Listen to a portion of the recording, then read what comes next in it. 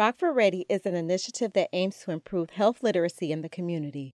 It partnered with the University of Illinois in Chicago to help spread the message through poetry in English and in Spanish. A 6-part video series was created in partnership with Rockford Ready, the City of Rockford, and the Rockford Area Arts Council. It was directed by Corbin Tyson of Frank and Harvey Film Productions. Don't leave me hanging on for more explanation. Say it all right here, right now, and don't spare my feelings. Juliana Gamero is a former Rockford Youth Poet Laureate.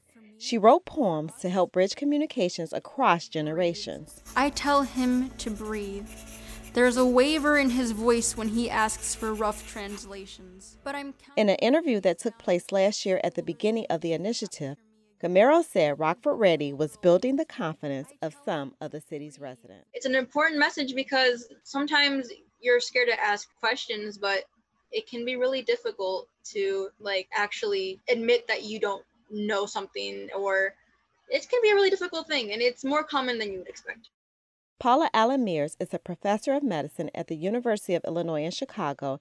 She leads a program on health literacy. Allen Mears says she loves poetry. But adding the poetry series with the youth voices, I think, creates a lot of opportunity for the intergenerational transfer of knowledge and sharing of knowledge.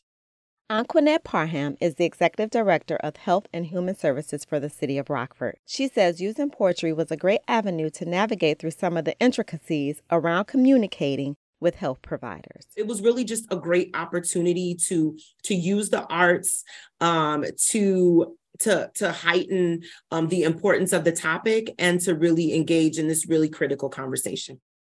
Parham says the importance of health literacy doesn't begin in adulthood, so it's important for young people to learn about this and to be comfortable about speaking up.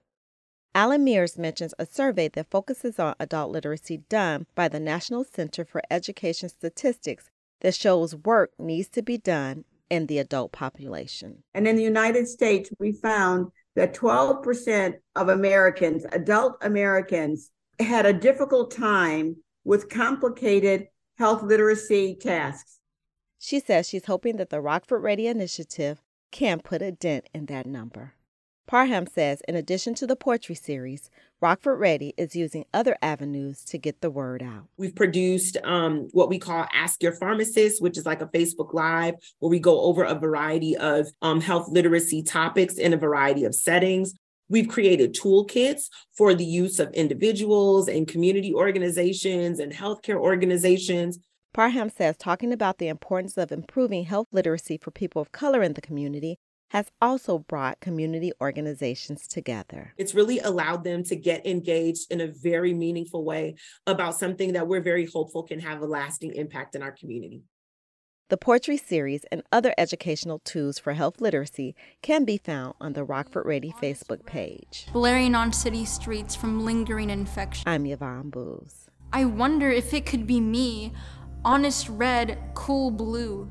If it's between holding on to my breath and being at the brink of death, or swallowing my pride and ask until there's nothing left, my mouth would be a cannon and I would be firing